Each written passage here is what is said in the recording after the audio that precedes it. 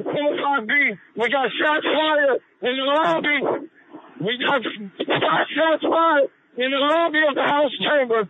Shots are being fired at us, and we're prepared to fire back at them. We have guns drawn. Don't make somebody leave that in.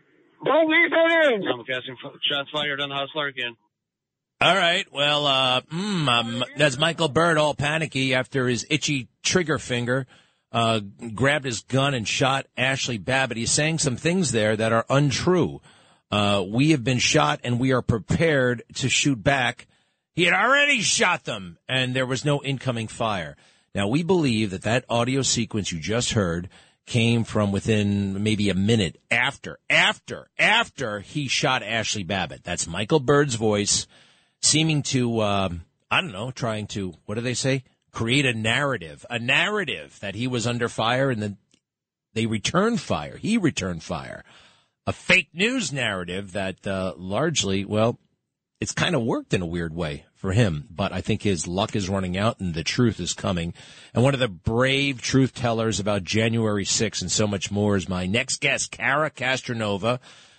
You know her from network TV, and you know her from The Ring. She was a champion boxer, but she has really provided a public service in advocating for these people. So many of them have been unjustly prosecuted and thrown in jail. Cara, how are you? I'm good. How are you? Thank you for having me. You bet. Hey, number one, first, I don't know how much you are aware of this, but the Aaron Babbitt lawsuit, if you go through the thing, it's dynamite stuff.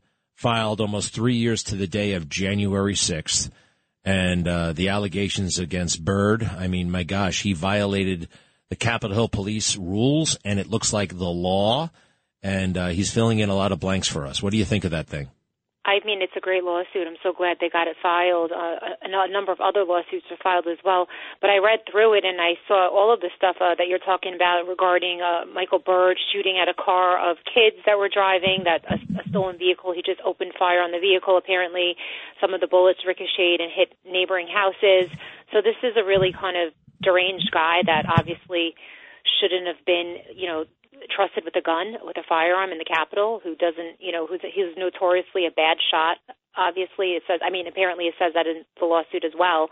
So I'm hoping that through discovery, and I've spoken to Aaron Babbitt, he's a friend of mine as well as some of the lawyers from Judicial Watch, they're really hopeful that a lot of discovery will shed some light on what happened that day on January 6th and who was giving orders and why people and officers like Michael Byrd were acting so, so out of line with the law and shooting at Trump supporters, and others were seen beating female Trump supporters as well.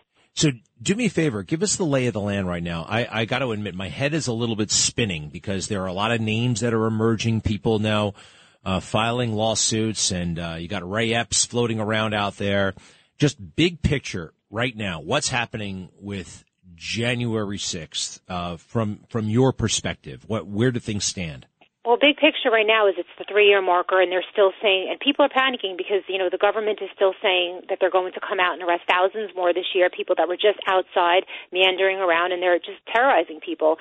So because of the 3-year marker, the statute of limitations ran up for a lot of things. So there were about, I'd say, 5 to 8 lawsuits filed right before January 6th on January 1st, 2nd, and 5th.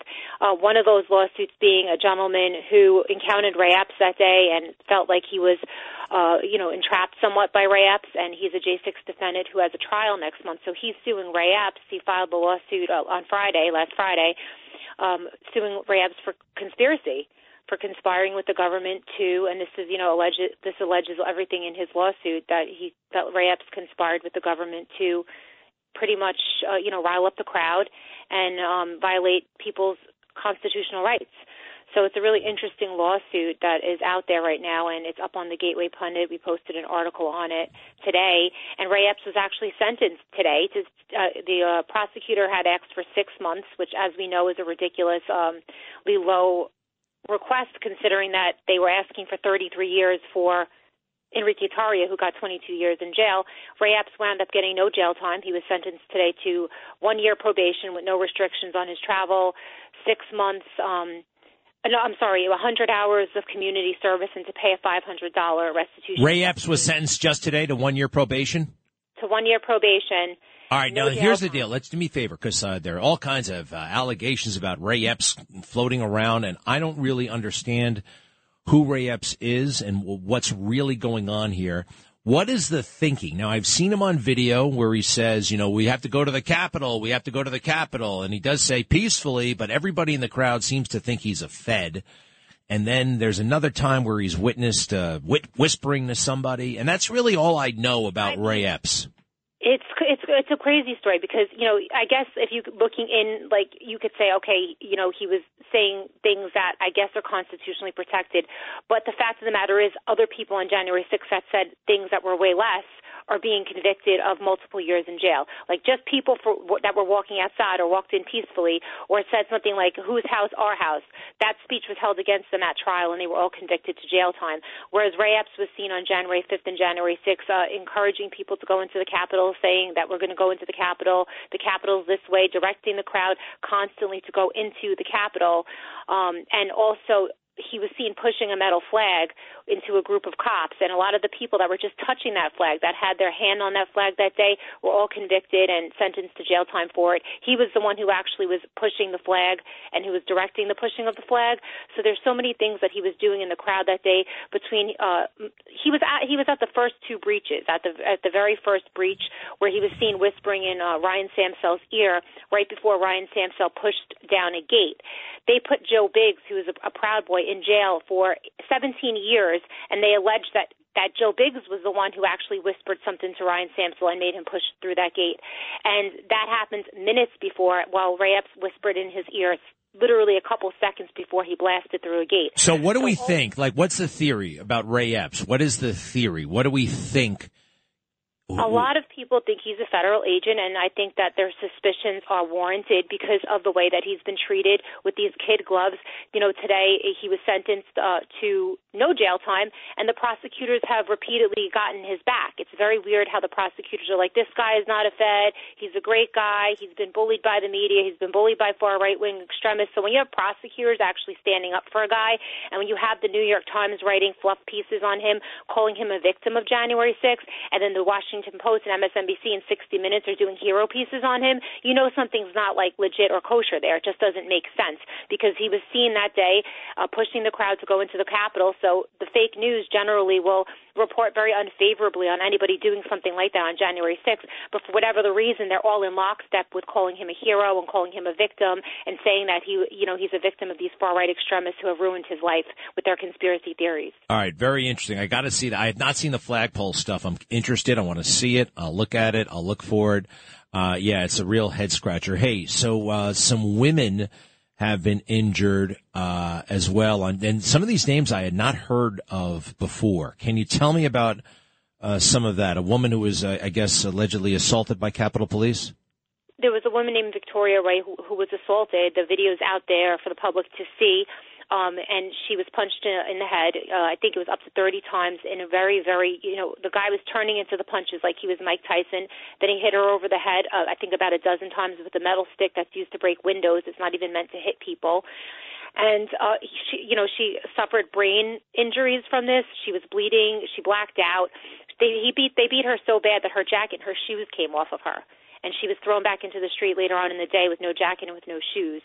So, she really suffered, and she's suing the police, and, she's also suing Speaker Mike Johnson, to do an investigation into her beating and into the violence on January 6th that were perpetrated towards protesters that day, trying to get to the bottom of why police were acting so, I guess, out of character.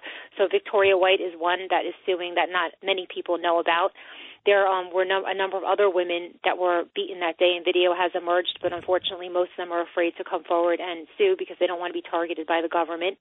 Victoria was already sentenced to jail time, so she doesn't really have that fear because she was already tried and sentenced, and she pled out. Yeah. And now she's suing. And then, of course, the story of Roseanne Boyland, who was beaten as well, and still nobody knows her story, which is very sad. Hopefully this year things will change, and Mike Johnson will order an investigation into January 6th. Hopefully. All right, let me jump in for a second. I want to ask you this, though. Overall, here's a theory that we saw cops with the doors open, letting people in. We saw that. It's just incredible.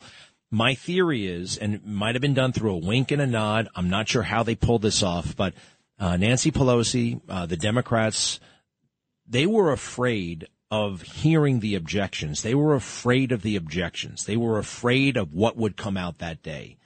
And it's interesting, people say the protesters were out to stop the counting of electoral votes.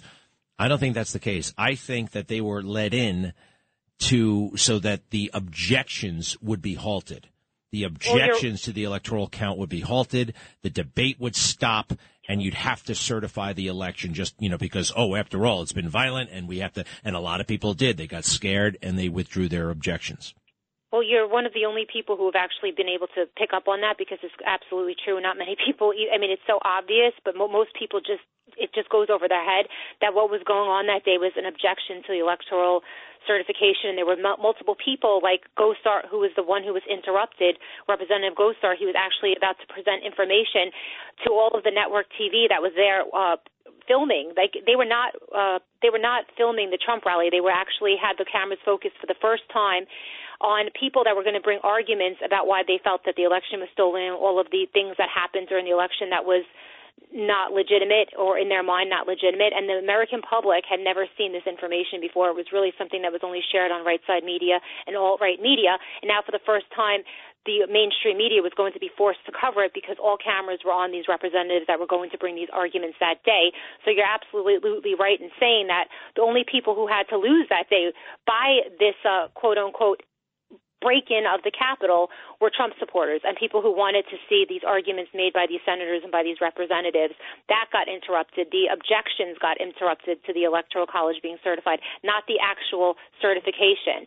So all of these crimes they're charging people with, like obstructing the certification of the Electoral College, isn't even a valid crime, because that's not what was actually happening that day. People were objecting, and the only people who had anything to gain from that was Nancy Pelosi, was people who were actually, trying to suppress this type of speech and this type of information from getting out to the public.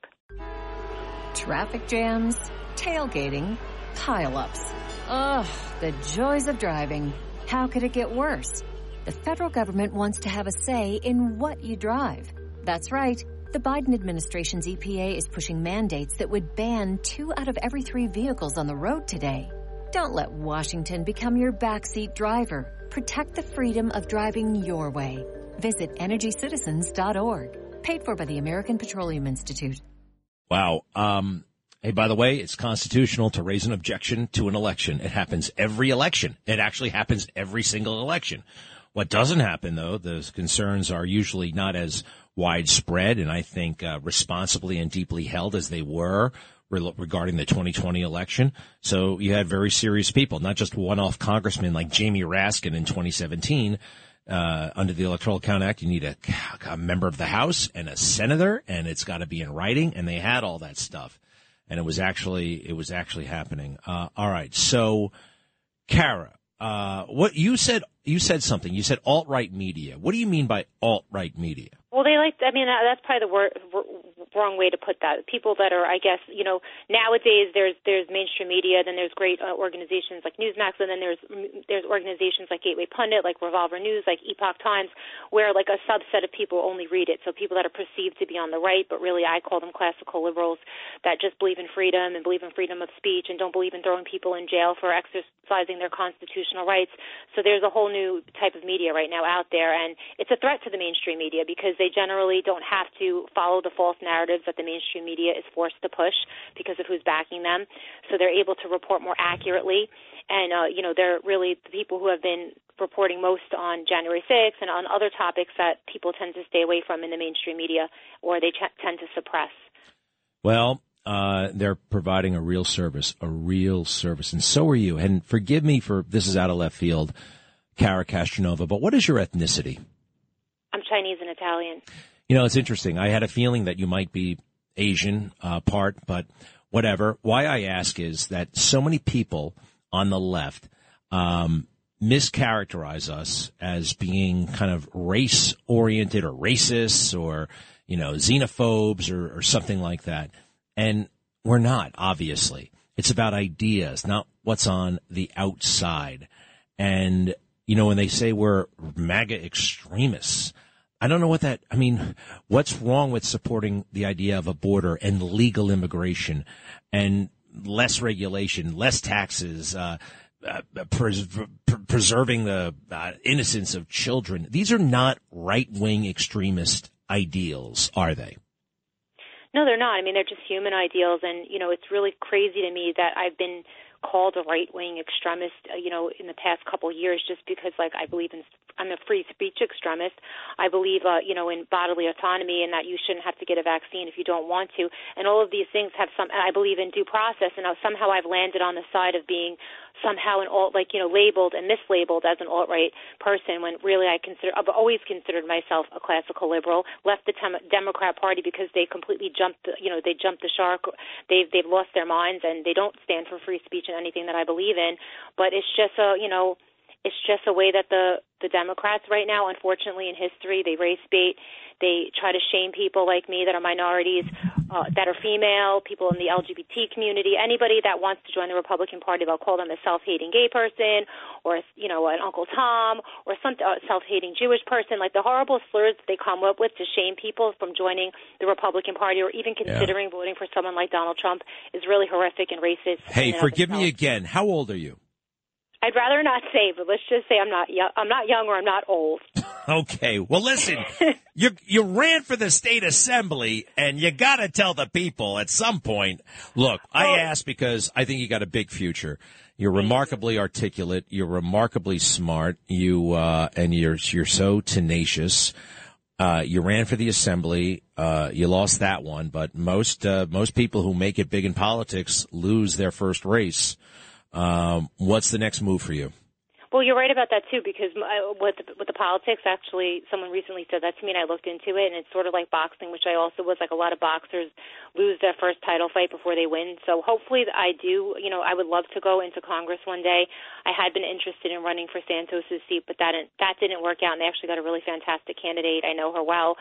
But I would love to go to Congress just for the simple fact that I would go there as a populist candidate, and I would, fight for truth, for freedom, and I wouldn't be in lockstep necessarily. I don't think with any party. I think I would go there with an independent mind. Well, we love it, Cara. You look for the next opportunity, and we'll be there for you. Cara Castronuova.